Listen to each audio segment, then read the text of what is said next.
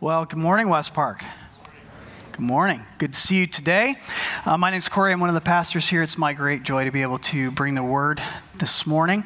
We're in this series on the book of Ephesians, and we have gone through what we ought to know about the gospel in the first half, verses chapters 1 through 3, and now we're into the second half, chapters 4 through 6, about how we ought to live the gospel. So in chapter 4, Pastor Charles kind of walked us through this idea of we had this old self that we needed to put off, and now we have this new self that we need to put on, and he kind of gave some different ideas around that. And then last week I talked about how we were darkness, now we are light, and we have now a responsibility to walk as children of light. And now Paul is going to continue on this idea of using a comparative thing. He's going to look at wisdom and foolishness, and we're going to see how that plays out in the life of the believer. But what I want us to understand before we get into the text this morning is where you stand as a Christian. What it actually means for you to be somebody who is united to Jesus in Christ, saved by grace, adopted to sonship, and kind of give us a little bit of an overview of what Ephesians actually taught us. So in the first half of Ephesians, chapters 1 through 3, Paul lays out this beautiful reality that we are now in Jesus. We were dead, now we're alive. We've been given every spiritual blessing, and the word that we use for that is redemption. Christian, you have been redeemed. You've been purchased back. You've been bought by the blood of Christ. That means you were a certain way, and now because of this thing that has happened, you are different now. And because of redemption, you are what's called holy. You're consecrated. You're set apart for God's good purposes and His will. You are different from how you used to be, and because of what Jesus has done, He has given you His righteousness. The theological term that we use for this is imputed. That Jesus takes on your sin and He gives over to you His righteousness so that when God sees you, He sees a perfected human. Not perfect in terms of morally perfect, we're still going to fall, but He sees you as He sees Jesus. Because as being united in Him, you have gone from being utter darkness into light. Another way of saying this is that you have now the opportunity to become in action what you already are in position. See, in Jesus, you are positionally right and holy before God. That's what the first half of Ephesians teaches us. And the second half is, now that you are positionally different, live differently. And so that's what we're continuing to look at today. So the title of the message is this: Becoming What You Are, because you're different now, and how that relates to life in the church. So the big idea for today's message is this. Ephesians 5:15 through 21 commands two attributes.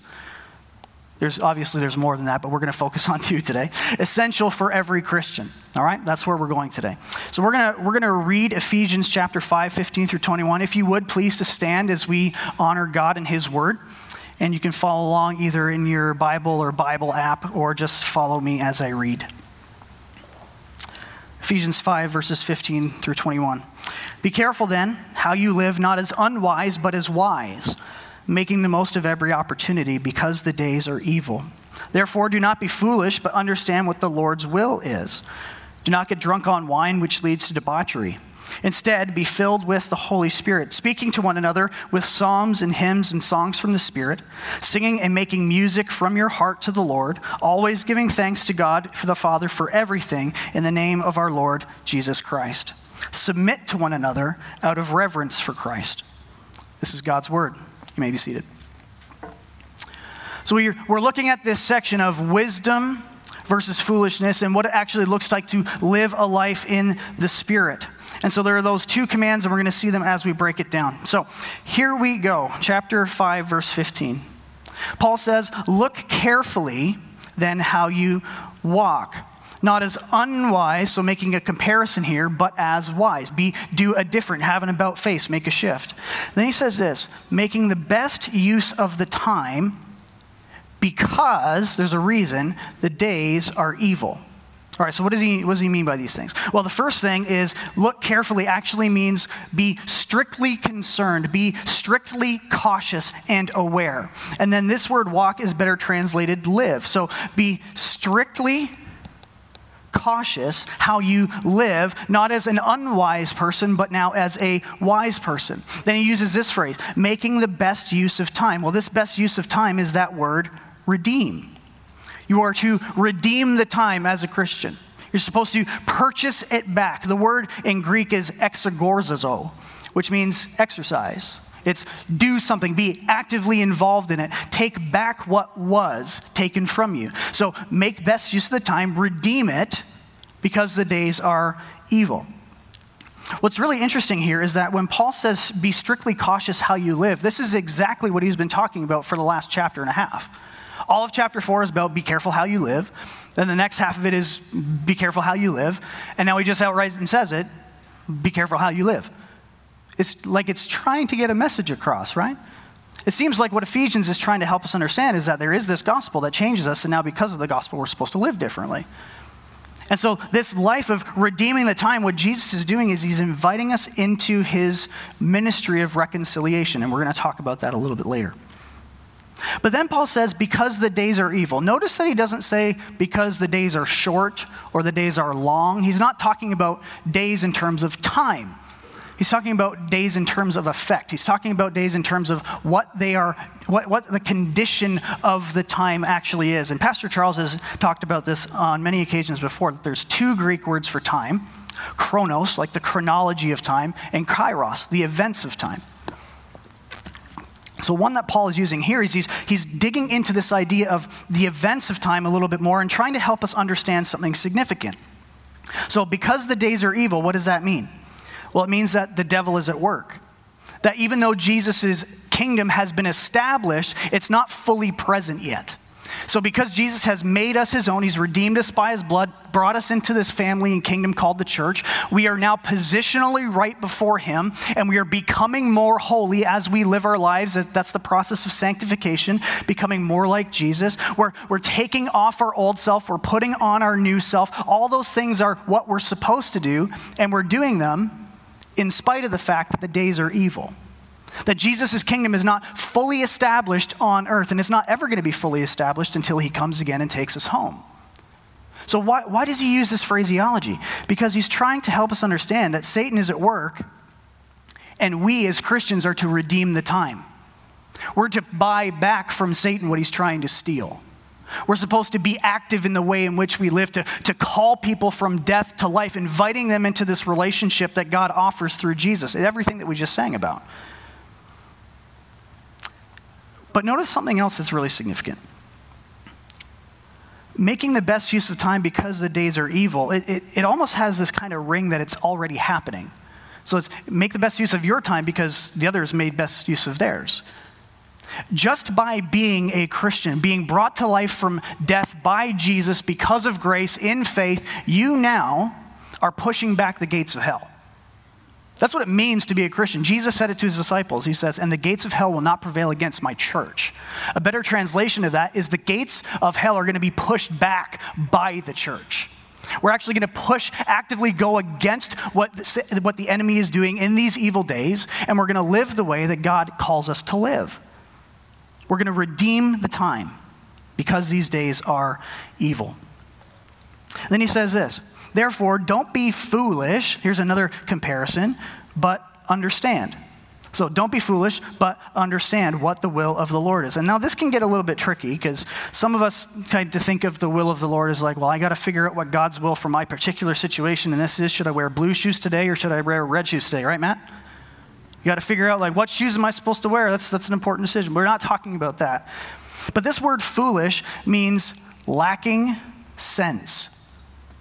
So therefore, don't lack sense, but understand. This word understand means to grab or to grapple with, to come to grips with what the will of the Lord is. And a couple things can come to mind, like when you're younger and you're trying to figure out where you're supposed to go to school or who you're going to marry or where you're going to live or what kind of job you're going to do. All of us, I've been to a college ministry for a long time and student ministry before that.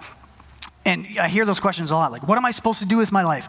I got to figure out God's will. And my response is always the same. What do you love to do? And bloom where you're planted. Just bloom where you're planted. Be like Jesus where you are. Now, he might have a particular calling for your life that he is kind of leading you towards, and I hope that you've got godly men and women in your life that can help you figure that out. But trying to understand what the will of the Lord is, remember, we're looking at the context of what Paul is writing to the Ephesian church. And the will of God in this entire process is that we be redeemed by Jesus, united to Christ, and to live the gospel. That's what we're supposed to do. That's what the will of the Lord is. He's not like putting this sentence in here to confuse everybody. It's to remind us what we've already been told throughout the rest of the Ephesian text. Paul is exhorting, he's encouraging the Ephesians to make the most of their time, to redeem it, to be wise, understand that they need to live in a different way, being alert, being aware, being cautious, and not allowing the devil to gain a foothold. That's the will of the Lord, that the church actually does the church. That we do the things that Jesus called us to do, and we actively, as we move along in life, look more and more like Jesus in process. And then he says this, verse 18, and do not get drunk with wine. That's one command, for that is debauchery. We're going to talk about that. But be filled with, this is really, really significant, so I'm underlining it a lot, the Holy Spirit. The command, do not get drunk with wine. Okay, so this is where historically, I didn't grow up in a Baptist context. I didn't grow up in a Reformed context. So the idea of alcohol in Christians to me was a foreign concept. I didn't understand that it was a big deal for some people, that like alcohol is something that we shouldn't touch and whatever.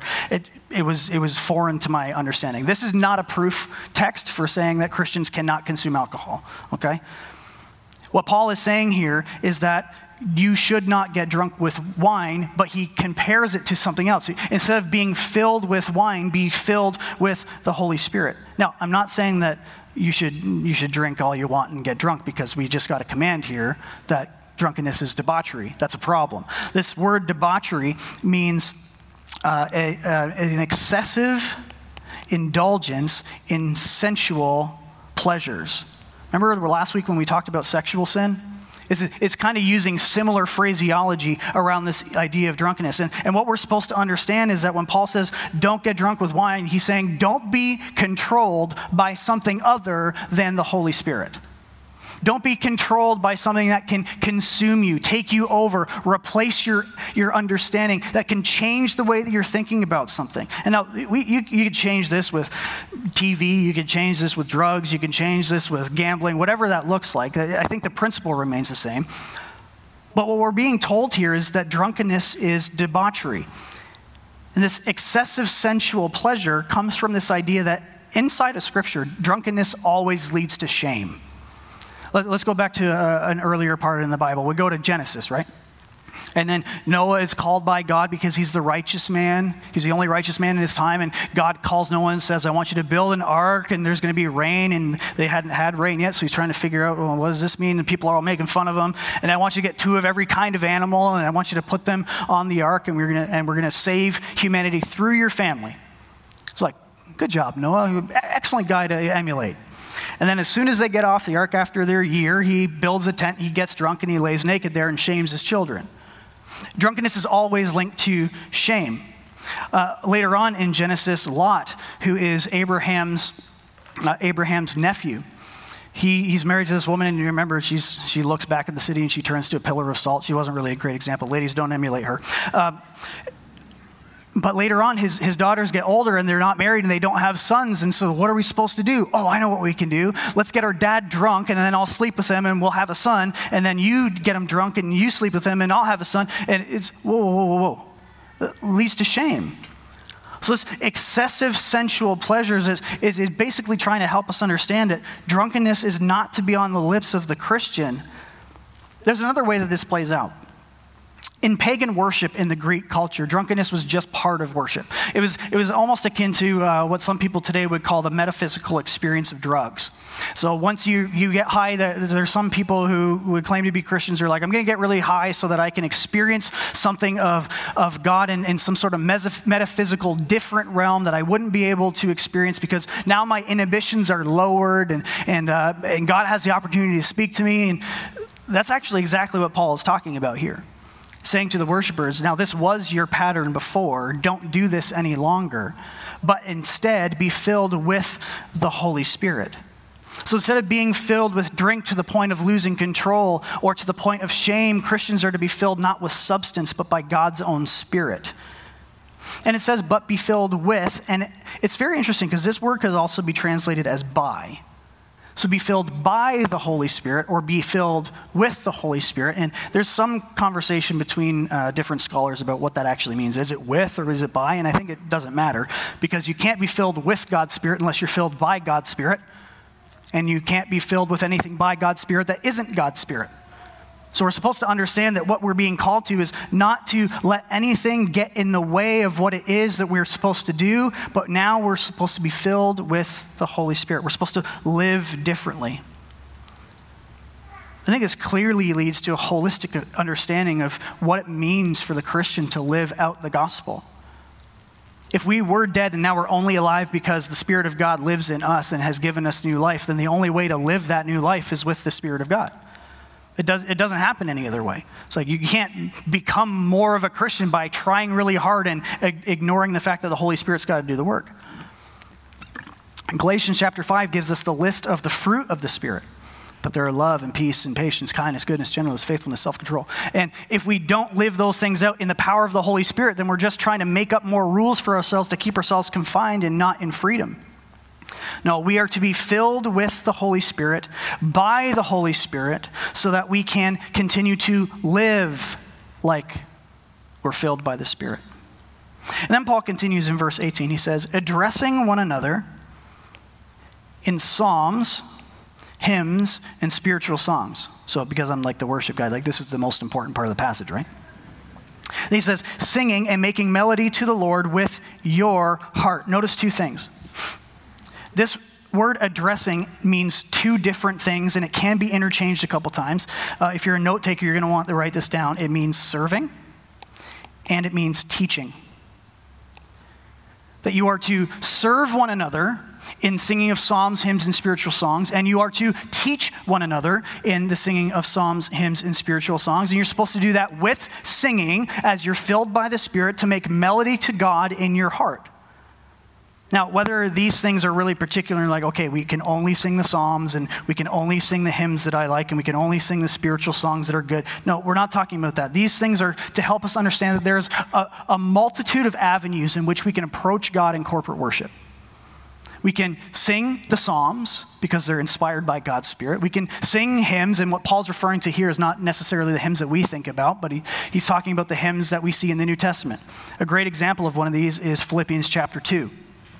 Another one is 1 Corinthians 15, where there are hymns given as Paul writes to the churches. Remember this thing that we sing? You're supposed to encourage one another, serve and teach each other with the singing of psalms and hymns and spiritual songs. Making in your heart a melody to the Lord. Colossians chapter 3. Colossians is my very favorite book. My very favorite book of the Bible. I can't get enough of it. In chapter 3 in verse 16, Paul says to the Colossians, let the word of Christ dwell in you richly as you teach and admonish one another with the singing of psalms, hymns, and spiritual songs. So it's exactly the same kind of thing, but he takes it a little bit of a step further. I would actually argue it's the exact same thing because he says, be filled with the Spirit, addressing one another. And the other side of it, Colossians saying, let the word of Christ dwell in you richly. What's the job of the Holy Spirit? In the life of a believer, there's many, but one of the preeminent ones is that the Holy Spirit gives us sight to understand the Scriptures. He illuminates the Bible to us so that when we see truth, it's because the Spirit of God is working in and through us to be able to understand what it is that's said. So as we let the word of Christ dwell in us richly, the outpouring is that we will sing with one another and to one another with psalms, hymns, and spiritual songs. And then in verse 20, he says, giving thanks some of the time, and for the things that I like. No, he says, for always and for everything, give thanks to the God and Father in the name of our Lord Jesus Christ. This is super, super significant. We are to give thanks, have a life that's marked by gratitude in every situation. For everything, what is Paul referencing here? This idea of being thankful for everything is to lead us all the way back through Ephesians. So here's what we're to be thankful for. We were darkness, now we are light. We're supposed to be thankful for that. That's Ephesians chapter 5. We had an old self, but we're told to put on the new self, and that only is possible by the power of the Spirit. We're to be thankful for that, chapter 4. That we are now united in Jesus with this multi-ethnic, multi-generational family we call the church. That we're a part of something that's bigger than ourselves, that's chapter 3. That we have been saved by grace through faith, not of ourselves and not of any work that we can boast, but it is from free salvation that Jesus offers, that's chapter 2. And that we've been given every spiritual blessing in Christ to be able to live the light of the gospel in the world, Ephesians chapter 1. So we're supposed to thank God always for these realities, and we're supposed to thank him in the name of the Lord Jesus. What does that mean? Well, in the name of the Lord Jesus really means under the authority of Jesus, because it's only possible that these things happen because of him. If Jesus doesn't die on the cross, then we have no salvation. If he doesn't rise from the dead, then we don't have free life. It's really, really significant of what he's saying. And then he adds this in at the end. And some different versions will actually separate verse 21 from the next stanza. I think that this is the correct way to put it, is at the end of verse 20, that it shouldn't have like another subject heading where it goes into marriage. I think that this one belongs here. He says, submitting, we're going to talk about that, to one another out of reverence for Christ. This word reverence means holy fear. That we are to submit to one another. This submission idea is the idea of willingly coming under to support. We're to willingly come under one another in support, to encourage one another out of the fear of Christ. Now, the fear of Christ doesn't mean like we're afraid that Jesus is going to squash us when we do something bad, but understanding that he's capable of that. Understanding that he owns the whole thing, that it belongs to him, that everything that is right in a Christian's life is because of Jesus. We're supposed to see him as the preeminent, ultimate figurehead of all of humanity. We're supposed to view him with reverence, with a holy fear that understands positionally, I am nothing without Jesus. He brings everything to me. And because I did nothing to earn this, I submit to everyone else. I come under them to encourage them. That submitting word kind of gets a little bit fuzzy. Here's another way of looking at it. The Greek term for submission means to arrange.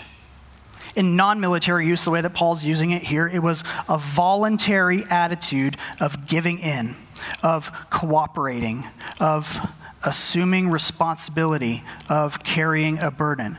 Does it sound like anywhere else in the New Testament? The number of times that we are to love one another, we're to carry each other's burdens, we're to walk alongside of one another. It's significant. But this only happens when we do so out of holy fear, when we realize that we are not the ultimate person in the story. We focus on Jesus. All right, so that's the understanding of the text. We're going to kind of move into some practicals now, okay? So how do we actually do this? What are we supposed to see? And the big idea, like I showed you before, is that Ephesians 5:15 through 21 commands two attributes that are essential for every Christian. So we're going to walk in those, and I'm going to do my best to explain them. The first one is this: wise living. Wise living. Ephesians 5:15 through 17, it says this: look carefully, remember, be strictly cautious how you live, not as unwise, but as a wise person, making the best use or redeeming the time, because the days are evil. The devil is still at work. We're not fully in God's kingdom yet. Therefore, do not be foolish, lacking sense, but understand, grapple what the will of the Lord is, that you actually live the life of the Spirit. And so that looks like wise living. But sometimes it's easier for us to kind of see like the comparison, right? So there's wisdom over here and there's foolishness over here. So I broke it down this way. The wise person fears God. And if you've got your notes, there's like those little blanks if you're the note-taking. My mom is the note-taking person, so she's already writing. Now everybody's looking at my mom. Okay. The wise person fears God. This is Proverbs 1:7. The fear of the Lord is the beginning of wisdom, but fools despise wisdom and instruction. So what does a foolish person do? They reject God. The foolish person rejects God. Second person, the wise person lives cautiously. Proverbs 14:16 says this: one who is wise is cautious and turns away from evil. The foolish person lives recklessly, but a fool is reckless and careless. The wise person invites and accepts correction. Proverbs 10:8 says, the wise of heart will receive commandments, but a babbling fool will come to ruin. The foolish person denies and ridicules correction because they don't think that they need it. The foolish person also says in Proverbs 12:15, the way of the fool is right in his own eyes, but a wise man listens to advice. And then lastly, of these four, the wise person embraces purity and godliness, where the fool pursues self-indulgence. The wise person embracing purity and godliness in James chapter 3, kind of the Proverbs of the New Testament. James, the brother of Jesus, writes, "But the wisdom from above is first pure and peaceable, gentle, open to reason, full of mercy and good fruits, impartial and sincere." That wise person embraces these things, has a fear of God, lives cautiously, is aware of how they are living their conduct. They invite and accept correction when it's given, and they embrace purity and godliness because that's what life in the Spirit actually looks like. But the fool rejects God and says there is no God. Another place in the Proverbs says, the fool says in his heart there is no God. In Psalm 2 it says the same thing. The fool lives recklessly. They go about doing their business the way that they think that they should do it, and instead of thinking about the implications and consequences of their actions, they just continue to do and to do and to do and to do without any consequence in their mind whatsoever. Also, the fool denies and ridicules correction. They don't want somebody to tell them what to do. That's a hindrance on my freedoms. That's against how I want to live my life because I'm the master of my own destiny. No, God calls us to live certain ways for our good and for our flourishing. And also the foolish person pursues self-indulgence. Their life is all about them. It's never about serving and caring for one another. It's not about submitting to the benefit of others. Jesus actually speaks about this a great deal in the Sermon on the Mount. So listen to this as I read Matthew chapter 7. Jesus in the Sermon on the Mount, as he's explaining at the end of the sermon, he's just given this amazing sermon to these people that are listening to him, primarily to the disciples, about how it looks to live the kingdom. And then he culminates it with this: "Everyone then who hears these words of mine and does them will be like a wise man who builds his house on the rock. And then the rains fell and the floods came, and the winds blew and beat on that house, but it did not fall because it had been built on the rock. But everyone who hears these words of mine and does not do them will be like a foolish man who built his house on sand. Then the rains fell and the floods came and the winds blew and it beat against the house, and that house fell, and great was its fall." Remember, though, that the reason for wise living is certainly not to puff ourselves up and to make ourselves look better than others who maybe aren't believers and don't have the understanding of the gospel that we do, but it's to be a godly example, a gospel witness. Another way to say it is to become in action what you are in position. So when Jesus speaks about these things in wisdom, he's calling for action. So many of us, I kind of think like, well, I'll get to that. I'll become wise later. Well, no, you need to become wise now. Because wisdom is something that we need in order to redeem the time that's been given to us. But gaining wisdom is not something that we can do on our own. Gaining wisdom is actually something that we need each other pretty substantially for. Tim Keller, who's one of my very favorite authors, you're going to hear me quote him anytime I preach, because he's much smarter than me. He tweeted this a few years back, and I just saw it again in like a Facebook memory. You know how you can kind of go back and see the things that you said forever ago when you were younger and less wise? You find something like this, and this is what Tim Keller says. "The one essential requirement for building," so it's process, "godly, mature Christians is in fact godly, mature Christians." It's essential. We need each other. Younger people in this room, you can define that however you want to. Listen to me as I say this. There are wonderful, godly men and women who have served Jesus faithfully for their lives, who attend our church and who are part of a life of ministry here. Ask them to invest in you. Ask them, come alongside and say, "I don't know you, but I'd love to go up for coffee," and just, well, if you're like me, you don't drink coffee, pick something that's better than coffee. I'd love to just kind of hear your story, and you have a marriage that I want to emulate in my marriage. You live a life of service to Jesus that I want to emulate in my own life. Older folks, define that how you will. Find somebody younger than you. Take an interest in them. Be willing to invest in them. Come alongside of them, encourage them, support them, offer them wisdom, ask them questions, look for opportunity to give courage, to encourage them. Become what you are under the loving guidance of a fellow believer who is further along the path than you. Caitlin and I have this. There's a couple in our church who are our mentor couple. When we spend time with them about once a month, we'll go for dinner, we'll talk about life. And we're always encouraged by what we're told and what's shared. We're always challenged. We always feel loved and appreciated. But it's an opportunity for us to learn and to gain insight, to ask questions of stuff as we deal with toddlers running around driving us nuts, and as we try to figure out how to do finances well and honor Jesus. That's the kind of opportunities that we need. But none of us can do that for you. You have to stand up and do it yourself. And if like the one-on-one thing is a little bit scary to you, here's the other thing you can do. You could join Maddie, what am I going to say? Join a life group. Join a life group. It's been the most beneficial thing of my life to invest in the other people that are in the 10 people that are in our life group. Because we have support, we have camaraderie, we have wisdom that we share and can gather with one another. It's essential. The only essential requirement for building godly, mature Christians is godly, mature Christians. We need each other. All right, then the next quality is this. The next attribute is this, spirit-filled living. So there's wise living, which I would argue is only empowered by the work of the Holy Spirit, but spirit-filled living in this context takes on something else. So in 18 to 21, this is what Paul says. Don't get drunk with wine, because that's debauchery. That's excessive sensual desires.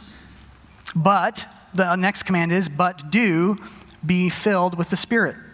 Addressing, teaching, encouraging, serving one another in the singing of psalms, hymns, and spiritual songs, making melody to the Lord in your heart, giving thanks always and for everything to God the Father in the name, the authority of the Lord Jesus. So what does it look like, as Paul says, as a representation of being filled by the Holy Spirit? That we serve one another, we teach one another as we gather as a church. The command that Paul is expressing here is significant. Don't be drunk, but be filled. It's not even surface stuff. He's trying to remove an obstacle and replace it with something beneficial. The truth of drunkenness is that it continues to overpromise and underdeliver. It's often replaced with anxiety, regret, and grave sorrow. So Paul says, don't live that way, but instead invite the Spirit of God into your life to move and to shape you. Then he moves on to 19 and 20, giving thanks to the Lord for everything always, for all that he has already given you. And thank God the Father because of Jesus. And so we're supposed to sing the psalms and hymns and spiritual songs. But look at this. It says we're supposed to do this for one another. But we're also supposed to do this to the Lord. So it means when we gather and we sing, there's something significant that happens. And here's what that something significant is. When you are here, see how that's you? Okay, just making sure. Paying attention. You sing to God, about God, for the glory of God. But there's also the horizontal perspective that you, as you are engaging with your brothers and sisters, you are serving and teaching them what they need to know about gospel life. When you don't sing, you rob your neighbor of what they may need from Jesus and his Spirit. That's what it says. We're supposed to teach and admonish one another in the singing of psalms, hymns, and spiritual songs. See, this is significant. When you gather, you are encouraging, building one another up. Here's an excellent little video about what this actually looks like from a practical perspective from Pastor John Piper. So watch this video now. I think I'm still married because of corporate worship.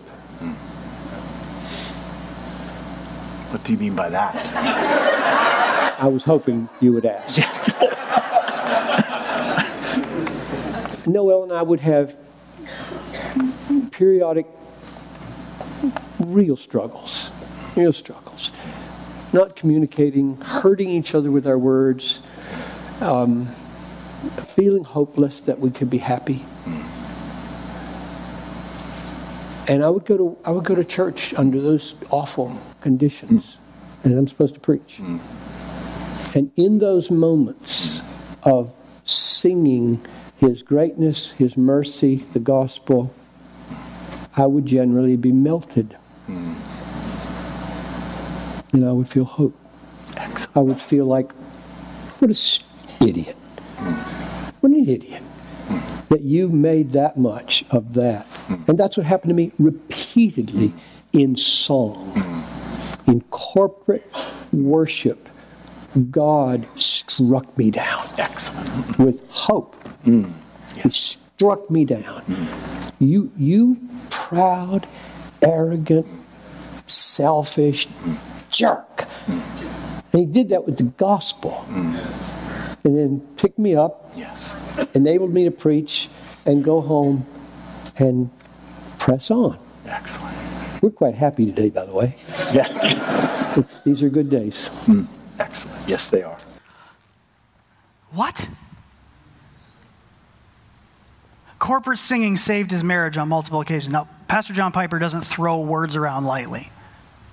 When we gather as the church to sing the praises of Christ for the glory of God, what we are doing is pushing against the gates of hell. We're saying to the devil, you don't get to win because the gospel is true. I get to see Jesus working in my life because when I come to church and I gather and I sit here and I listen to the body sing around me, my heart is stirred and encouraged with the gospel. We're filled by the Spirit as we sing, as we admonish, as we teach one another in song. My guess is that many of us are not going to remember anything that I preach about in 4 weeks, but you're going to remember songs that we sing. You're gonna. There is power in the gospel sung. And it's been true in my own life. I've wept from the platform as your worship leader, not because of anything that I'm doing, but because I've needed you. I've needed you. That you've sung back the gospel to me. And I get it, while the worship band and the worship team leads us in congregational worship, you had better believe, church, that you lead us. You strengthen and encourage us when we sing together. This is the reason why we do this. Singing isn't just some perfunctory thing we do because we do it. It's spiritual warfare. It's encouragement of the saints. It's the building of gospel realities in our lives. And so we're supposed to do that by submitting to one another, coming under and supporting one another out of the holy fear of Jesus. Looking for ways to serve, to love, to encourage, to embolden, to strive with and carry the burdens of others. As we put Jesus first, we are due to do that together. So what does it look like? The two commands of attributes essential for Christians. Wise living, don't be a fool. But yet instead be filled by God's Spirit. Encourage, teach, admonish, live alongside of one another as we sing the gospel, as we're built up in Jesus, and as we submit to him as Lord. Would you pray with me? Father, we thank you that the gospel is the truth, that it sets us free, that it saves us from ourselves, and that out of the overflow of your goodness, we together as the church, when we gather and sing the praises of our God, are made more like Jesus.